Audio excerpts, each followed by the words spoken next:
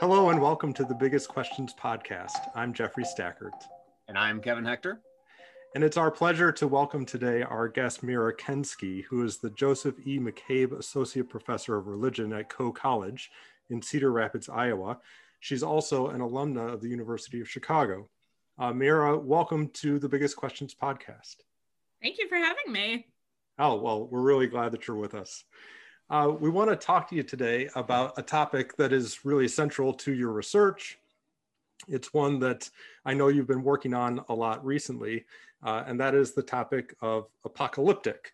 In fact, I know that you are currently working on a new volume with a very provocative title, or at least planned title, which is Go to Hell, Vicarious Travel with Peter and Paul in Earliest Christianity. So we're really excited to delve into this topic. Maybe we can start with a really basic question. Tell us what you mean when we talk about apocalyptic. So it's a great question. So apocalyptic literature and apocalyptic movements are related but not the same, right? So the word apocalypse comes from the Greek word apokalyptein, which means to unveil or to reveal. And apocalyptic literature reveals things. It reveals things, some would say, about the future, but really what apocalyptic literature reveals, it reveals things about the present to the people who are reading it, right? So when people are looking at apocalyptic literature, they're reading apocalyptic literature, they're not only reading about the end of time, right? Which a lot of people think apocalypse means the end of time. They're not only reading about that, they're reading about, learning about how to interpret the world that they're in right now. Like, what is really going on? Where is it going? How should I understand it? And what do I need to do in the meantime? And apocalyptic movements, this kind of literature that emerges, really started emerging in crisis periods, in periods where there was a lot of cognitive dissonance, where people felt that the world was not right somehow, that there was a real sense of real or perceived injustice. You know, the wicked people were prospering, people who were supposedly doing all the right things were suffering. And it really threatened a worldview which understood, as we all, I think, kind of maybe hope, that like good things should happen to good people and bad things should happen to bad people. And we know from our lived reality of the world that that's just not the case.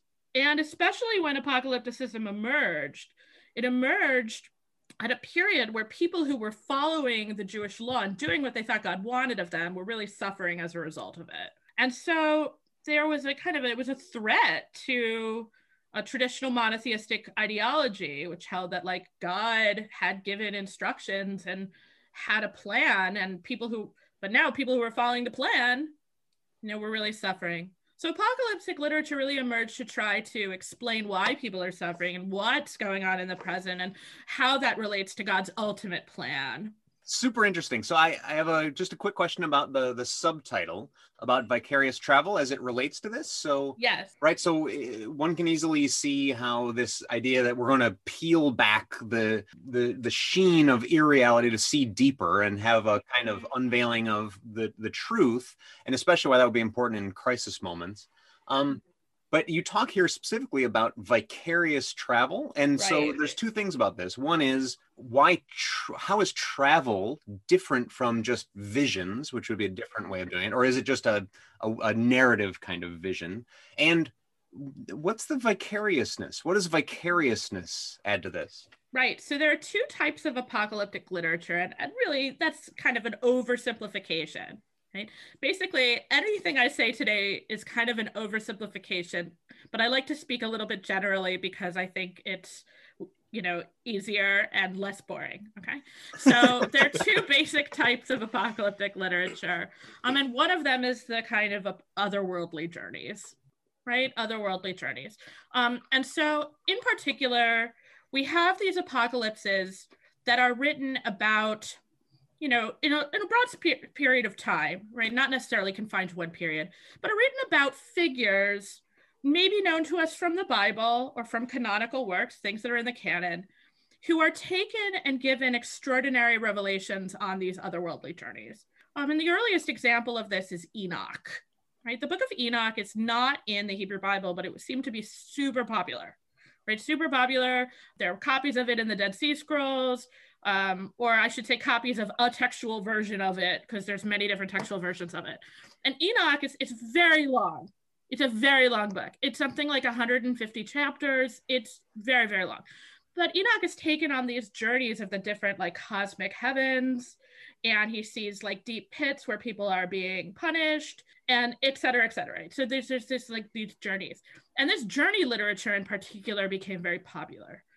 And in early Christianity, you have these apocalyptic journeys being undertaken in this literature by like Peter, right, and Paul. And in particular, I'm looking at these in my research. And I say I'm doing this as if I've been able to do anything since last summer on this. But the realities of this year have been that research has kind of been on hold. But I'm looking at these texts, the Apocalypse of Peter and the Apocalypse of Paul, which are otherworldly journeys to hell, right? And the Apocalypse of Peter in particular is kind of fascinating because we know that this text was read out loud in church at least once a year in Palestine, right? And maybe elsewhere, but we definitely know that because of the witness, you know, what we know from ancient sources.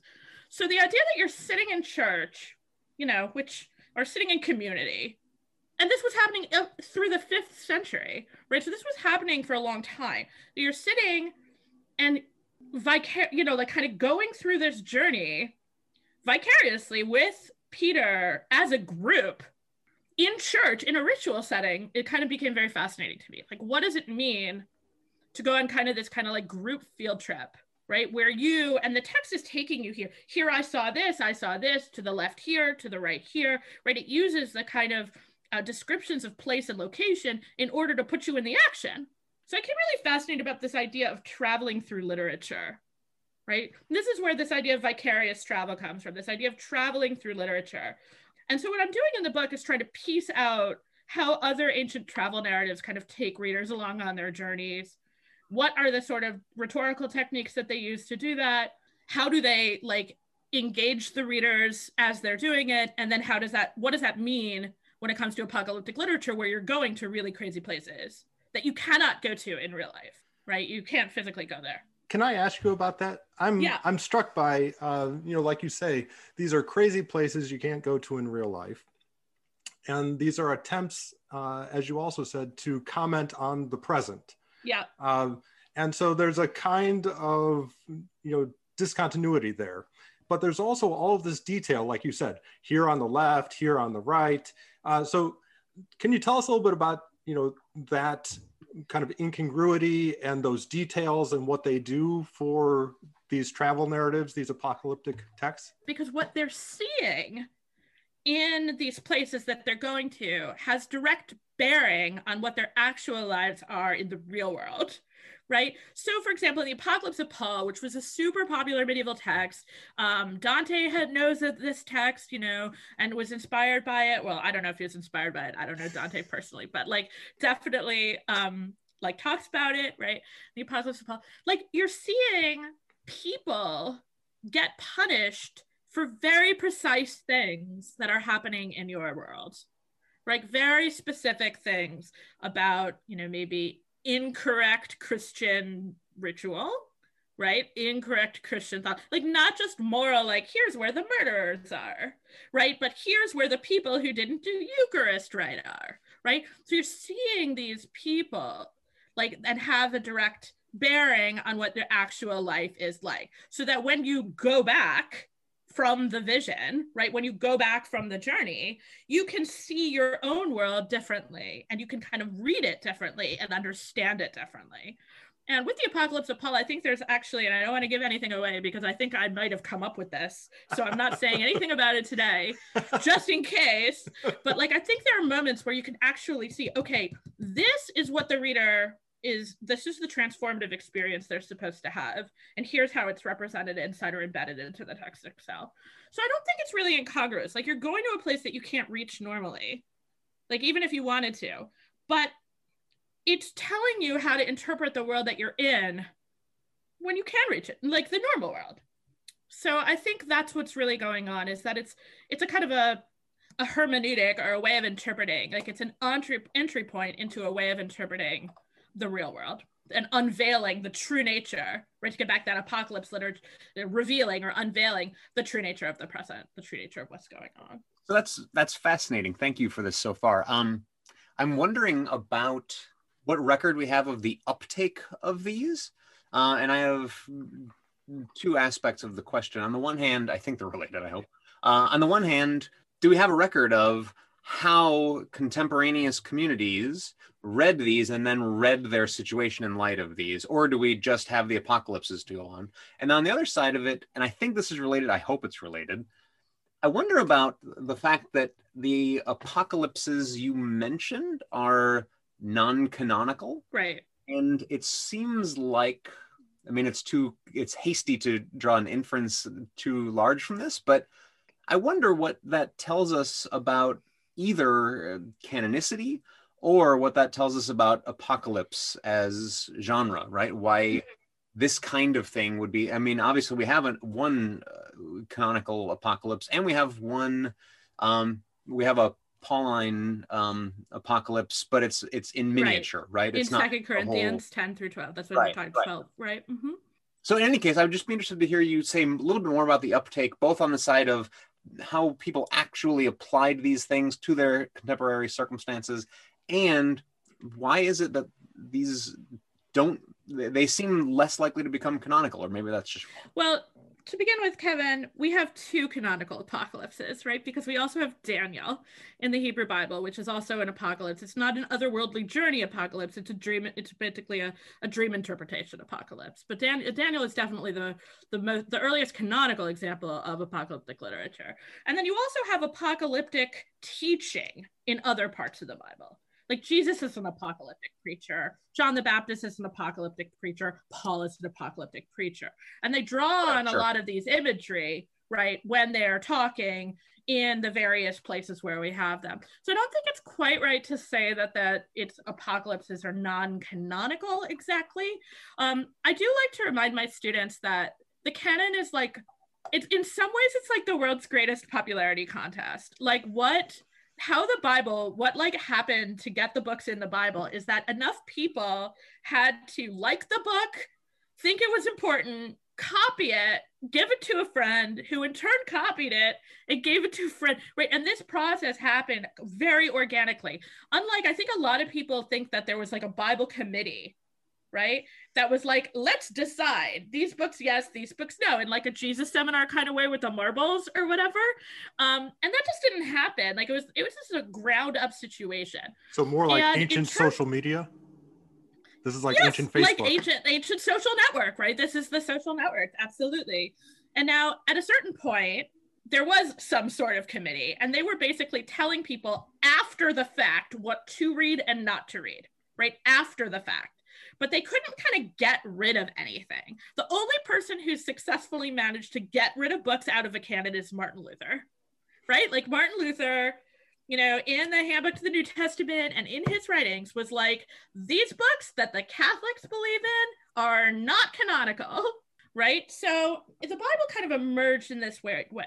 Some texts emerged after, right? After there was kind of already an authoritative set of things that were circulating together, right? So like the Apocalypse of Paul, the Apocalypse of Peter, these books seem to have emerged, well, especially Apocalypse of Paul is later, right? Apocalypse of Peter, though, was definitely around, at least in part, in the 2nd century, at least in part, like parts of it. And so there is an attempt to kind of exclude it. But fundamentally, and this is where I'm speaking very, very generally, these texts that made it into the canon seem to be better. Like they're better written, they're more compelling, right? And maybe that's just because they've been better preserved or had better scribes work on them. But a lot of texts that didn't make it into the canon are just not that good, fundamentally, or they're harder to understand, right? So I think apocalyptic literature is, though, this idea of the imagined journeys of like the extra biblical lives of known biblical characters is also a kind of way to open up the Bible, open up something that's closed, right? So if you have this image, you have, for example, a really great apocalypse, even though it's not called an apocalypse, is the Testament of Abraham. The Testament of Abraham is a Second Temple Jewish text which has Abraham on these otherworldly journeys, like looking down on earth, and he goes through and he sees what happens in judgment after death. Like, it's very much apocalyptic, even though it is called a testament. The Testament of Abraham is a Second Temple Jewish text that was heavily edited by Christian scribes. Right, so we don't know if there's like what parts are for sure Jewish and not Christian, and what parts are definitely Christian, but it's been coming out of a tradition of scribal emendation, and we know that from the manuscript variants and the textual tradition. This is a great way to open up the canon and use a figure, right, who's familiar to everyone to imagine other things, right?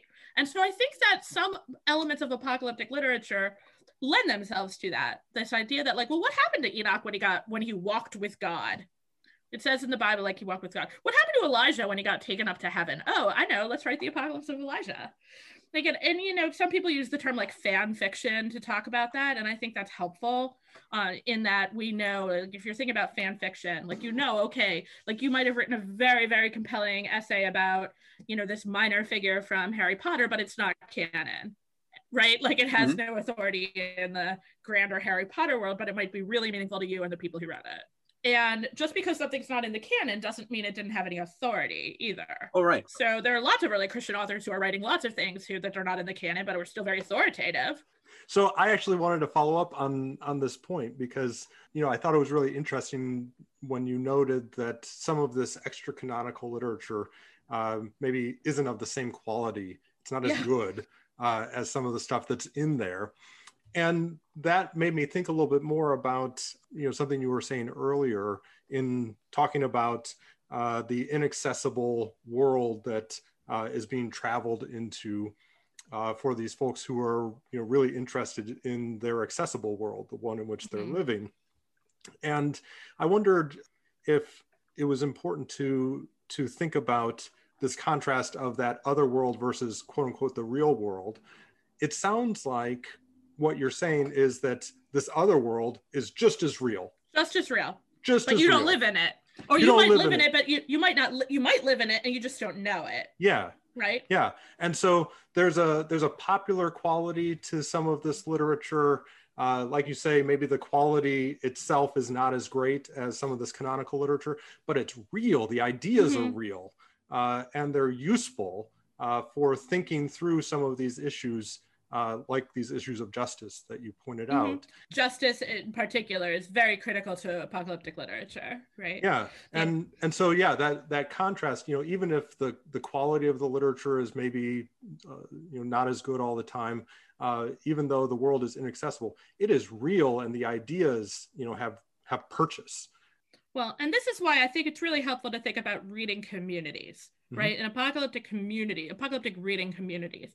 And so when I teach apocalyptic literature, you know, I teach at a small liberal arts college where I'm trying to design seminars that they're not just on a piece, some esoteric literature from the ancient world, right? But they're also bringing things into the present, doing history of interpretation, so people can see how these ideas get shaped over time. And one book that we read, I taught apocalypses in fall 2019.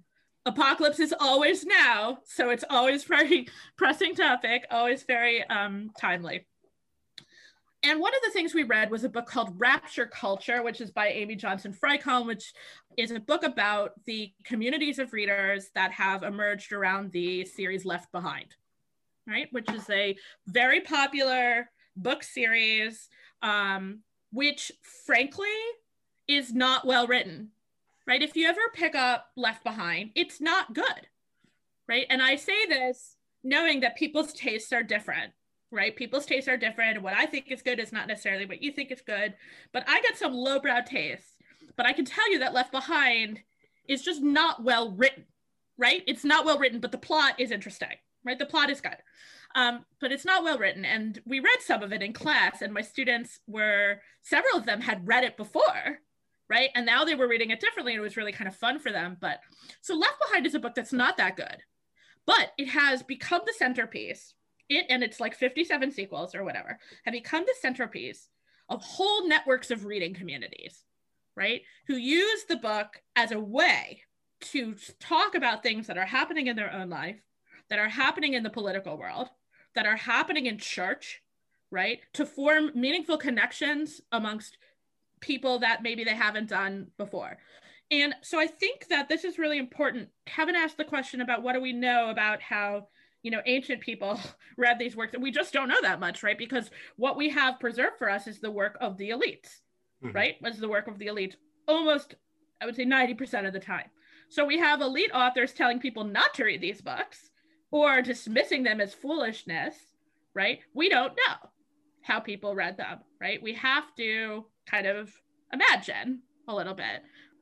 But it's clear that it does not have to be canon in order to be critically important, right, to one's sense of self and the world and how one fits into kind of the puzzling world, right? Or, and it doesn't have to be canon in order to be a way to embolden yourself to have conversations you wouldn't have otherwise, right? And I think that the work that Amy Johnson Frykholm, I'm going to mispronounce that name, but this book was very meaningful to me when I read it, on rapture culture. The work that she did about the way these reading communities have kind of emerged extra ecclesially, right, outside of church, and kind of, met needs that aren't being met inside of church, was really, I think, is a powerful counterpoint to thinking about, well, how do books that are non-canonical, that are apocalyptic, how do they work for people in their own lives? Why are people so attracted to them?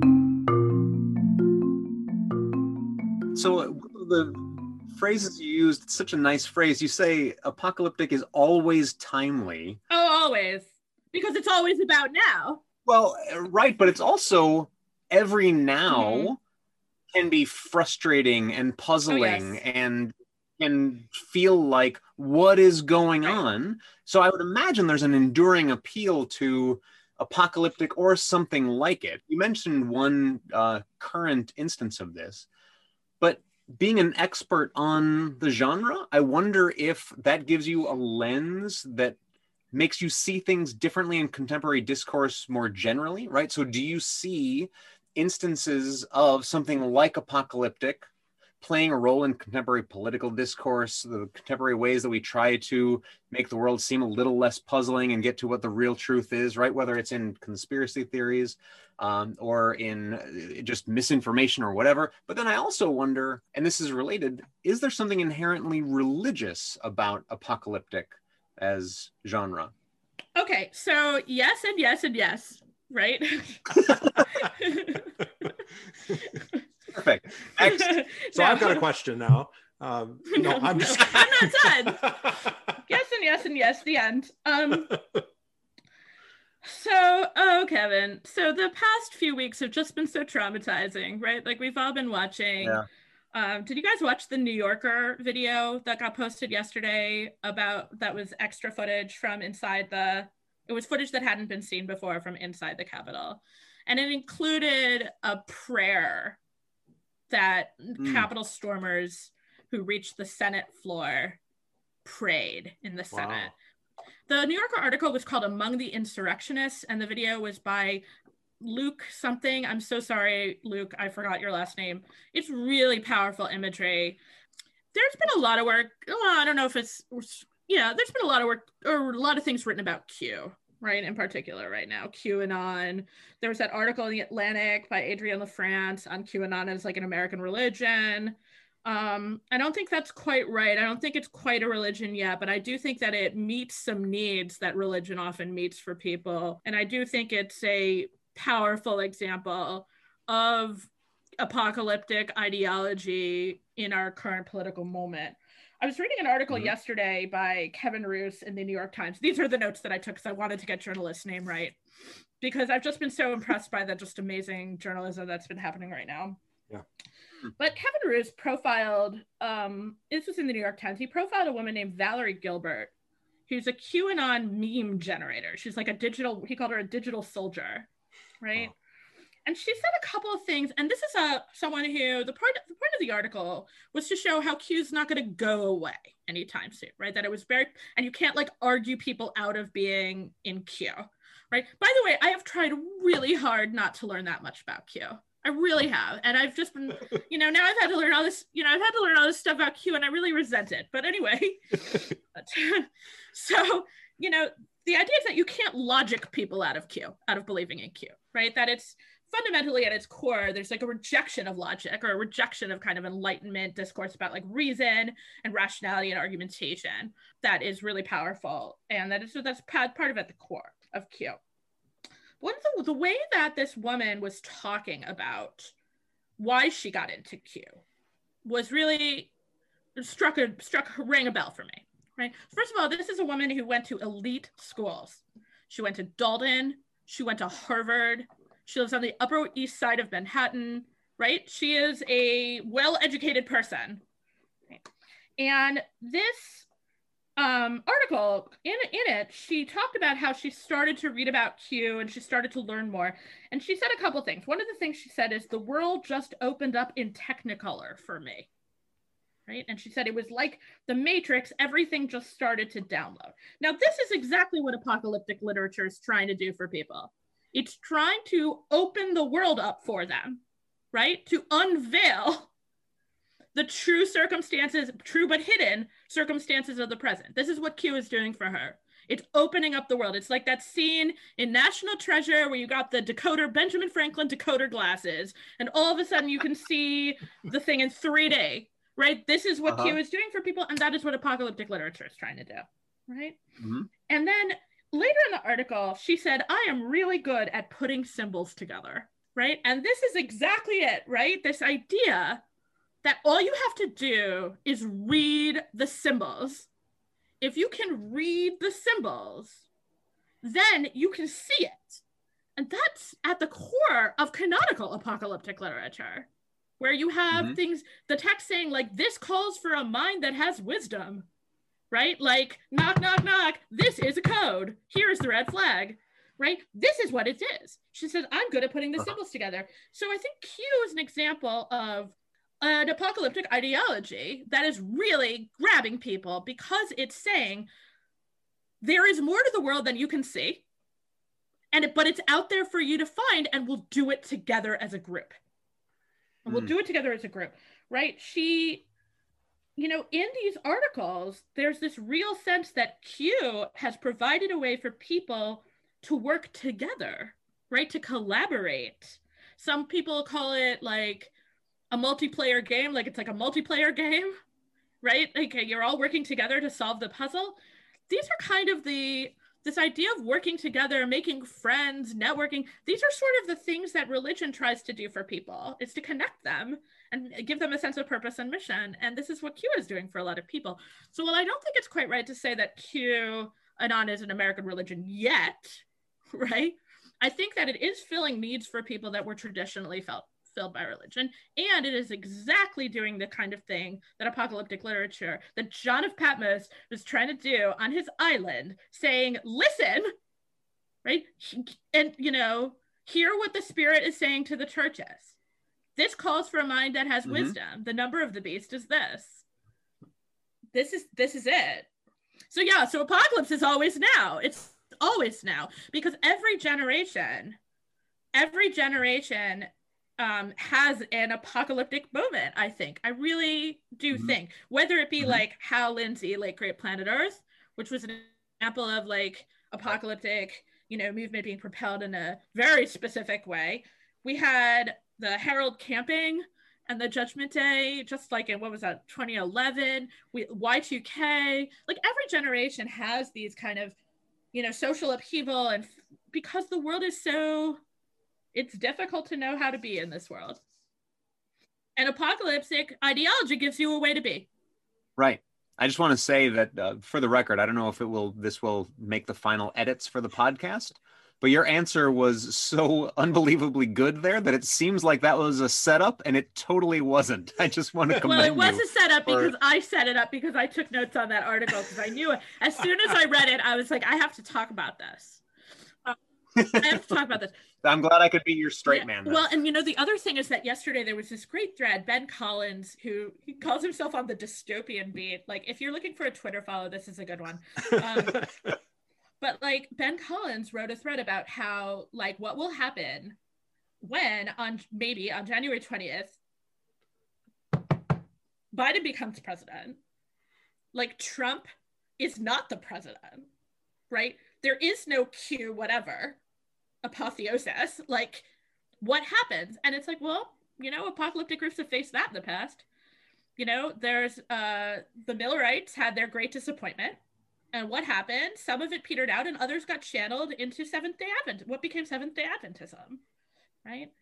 So we'll see. We'll see what happens. Some of it may peter out and others will just come up with a, you know, they will rationalize it. They will figure out a way for their reality to still be true, even when, you know, this doesn't take place, when what they think should take place doesn't take place. And that's the story of time, right? When Jesus said he was coming back and he didn't come back, early Christians, Jesus followers figured out how to interpret that, right? How to interpret that. And they did very successfully, right? They very successfully figured out how to interpret that. So we'll see. Some of it will peter out and some of it will be channeled into something else. It'll be kind of interesting. Meira, it sounds like from what you're describing, if you take this sort of long view, you can go all the way back to early Judaism, early Christianity, and you see these relatively small groups who are experiencing discomfort, injustice, and they finally turn to this sort of apocalyptic way of thinking. But you're also describing how that keeps happening over and over again. And if I'm hearing you correctly, what I hear you saying is that the size of the group that feels disaffected, that feels like there's, you know, this, you know, strong injustice, correlates with, you know, the size of the apocalyptic movement and maybe its staying power. And so when you think about apocalyptic with maybe your religious studies scholar hat on or your sociologist hat on, how do you think about ways in which religious communities, governments, you know, other parts of society can respond to apocalyptic? Yeah, I don't have a great answer to the government part. I think fundamentally, you know, sociologists of religion are always telling us that the key things to talk about are believing and belonging, right? Believing and belonging. And that these are key features of why people become religious, right? Stay religious, right? That it's not just believing, it's also belonging. So if I think that Q has provided for people, and apocalyptic groups provide people with both of those things, something to believe in and a group to belong to, right? And as long as that people feel that they need those things and they're not getting them in other places, they will form alternative groups, you know, be attracted to alternative things. I think apocalypticism is baked into America's understanding of itself. I think it has been baked into it since Columbus, right? Since the Puritans, since the Jonathan Edwards, since all of these times. I think we have a strong understanding God is fulfilling his plans for humanity on this continent, right? Mormonism, which is a true American religion, is very apocalyptic, especially at the beginning. It has channeled that apocalypticism into more long-term institutional ways of thinking. I do not think apocalypticism goes away, and I don't think that you can try to get it to go away. I think the question for church leaders, for people who want to see people less invested in fringe conspiracy, harmful apocalyptic ways of being, is to figure out what those people need that they're not getting in church, or they're not getting at school, or they're not getting in civic life. What are they not getting that lends them to believe in these very harmful Pizzagate, you know, conspiracies that lead to violence and the violence offline, right? And I don't have an answer for this, right? I think what happened with Christianity, which was apocalyptic from the start, and maybe is still to its core, right? Some people think it is that it channeled that into a long-term institutional way of being. It kind of settled down into being the church in the world.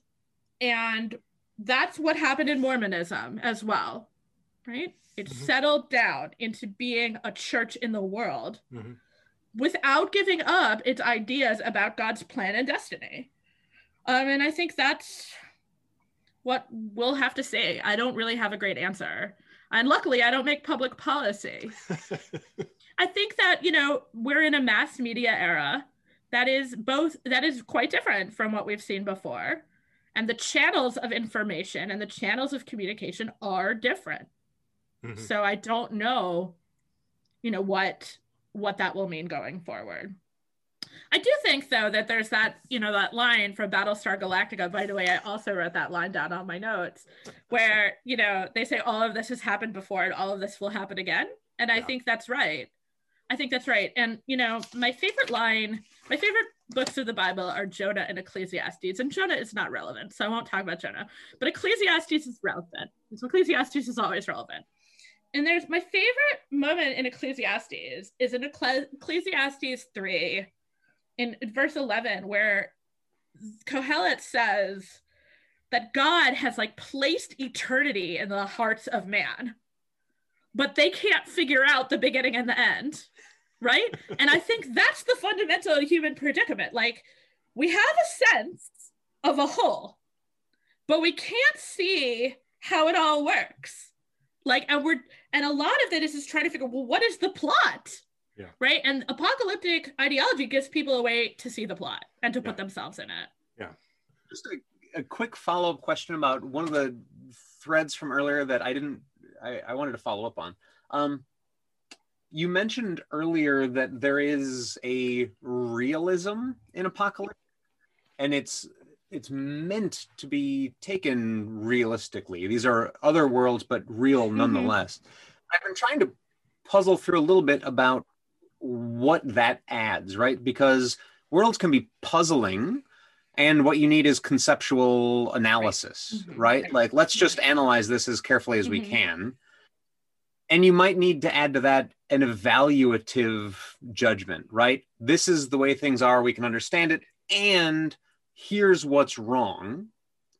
That neither of those require any kind of realism about other worlds. So I'm wondering whether the possibility of reasonable hope is what is missing if you don't have some kind of realism about this other world. If that's true, or if there's something else that this adds to these ways of tackling the puzzlingness and the frustratingness of the world. Well, one of the things about Q is that I think what Q has really done is harness people's fears into hope, right?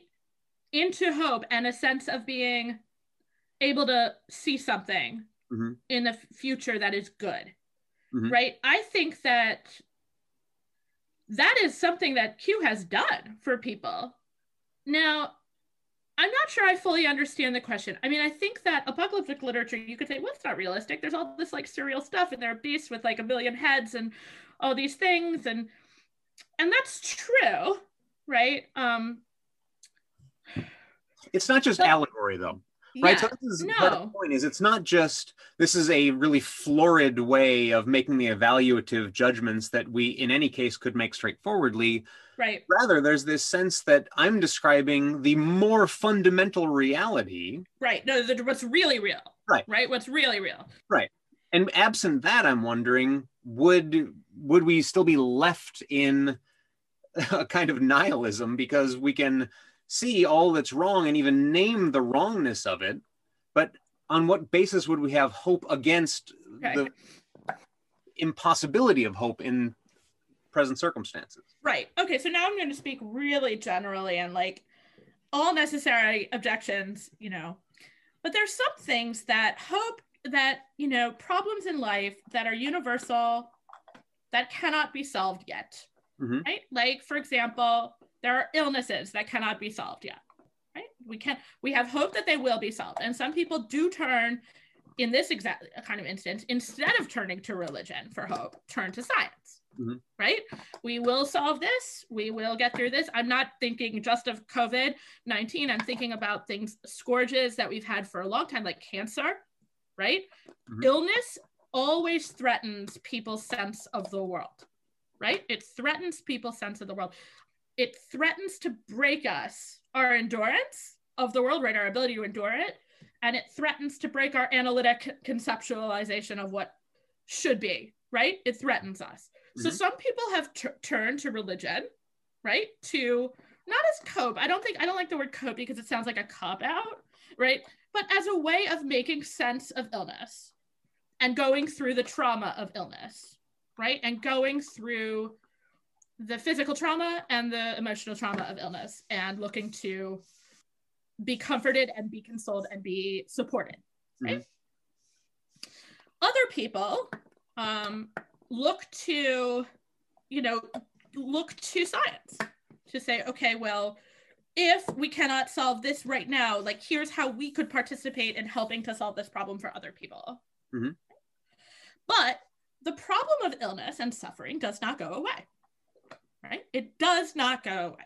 So there are human experiences that are universal, that cannot be fully rationalized, and that, you know, for some people can threaten their moral universes, right? If they believe that, you know, only this should happen to only this type of, which is a dangerous, horrible belief system that some people still hold, right?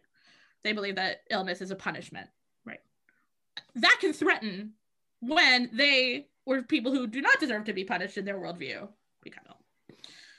So death is another example of a universal human, spoiler alert, you know, is a universal human experience that we cannot rationalize our way through dealing with.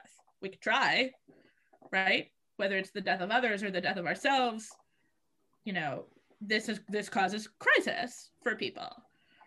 Religious ideology, religious people can help, you know, make sense of it analytically. But some people don't find hope in that and turn to other forms of support or other forms of thinking about this.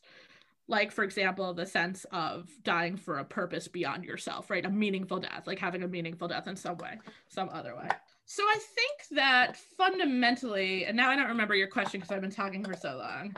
I think fundamentally, apocalypticism deals with universal human experiences.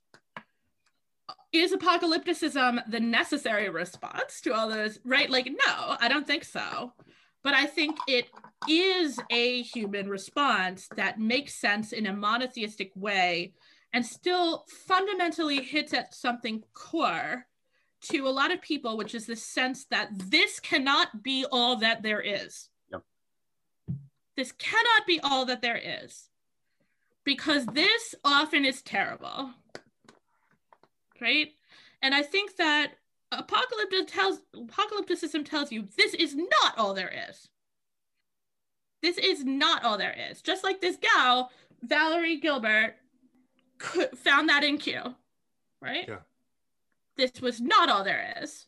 There is something else out there. I think I did not answer your question. No, I think it's really helpful. Yeah. No, I'm cognizant of the time here. We've been talking, and this has been fantastic. But before we end, I want to ask you, Meira, what we ask everybody who comes on the podcast. And so when you are thinking about apocalyptic, what's your biggest question? I don't know what my biggest question about apocalyptic is. Sometimes I wonder what the world would look like if there was no Book of Revelation. Mm-hmm. Sometimes I wonder that, because I see the power of the imagery in the Book of Revelation and the way it's given hope and comfort to so many, and also the way it has led to truly horrific acts of violence. So sometimes I wonder, like, about the inevitability of the way that things turned out. I don't have, I guess, a big question about apocalypticism per se. I think my bigger questions are about how people deal with injustice and what people's ideas of ultimate justice look like.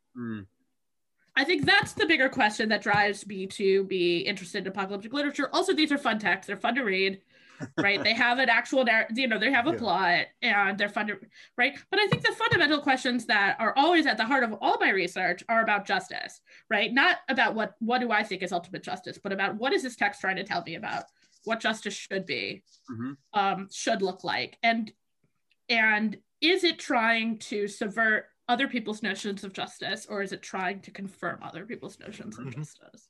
So I think that my bigger questions are about justice and about reading. Yeah, that's great. That's so good. And it actually fits perfectly with all that you've been saying this whole conversation, right? It's evident that the work you do does shed light on that question. So I would love to talk more with you, but we want to respect your time. So we will end on this note. We try to give all of our guests a chance to make a public service announcement. And the way we frame it is this. What would you like people outside of your field, outside of this kind of work, to understand about the sort of work you do or about its subject matter? Okay, so one thing that this is about religion more broadly, right? Not just about apocalypticism or about biblical studies. One thing I would like people to know is that just because you personally might think religion is stupid or might hate religion does not mean it's not important for you to know about. Right? Just because you don't believe things, right, does not mean you shouldn't know about them or understand them. And it also doesn't mean that they don't have an effect on your life, right? I also want to make a public service announcement that not everything about why people are religious has to do with beliefs about God. And that can be really hard for my students to understand sometimes. When I teach Judaism, for example, and I say, yeah, believing in God, like it's a central part of Judaism, but not all Jews believe in God. What does that mean? And then sometimes it's hard. Here's another public service announcement. If you come from a predominantly Christian background, right, you might assume that most religions look like Christianity, whereas actually Christianity is a super outlier religion in a lot of cases. And in other religions, what you believe personally in your heart is not nearly as important as what you do. Right. And so I think those are some public service announcements that I would like to make. But the bigger one about, like, just because you don't like religion or you think this is dumb doesn't mean it doesn't affect you, and it doesn't mean you shouldn't have to learn about it. Learn about it. That's great. Thank you so much. Thank you, Meira. This has been the Biggest Questions podcast, and our guest has been Meira Kensky. This has just been a great conversation. We hope you'll do it again with us in the future, Meira. Thank you.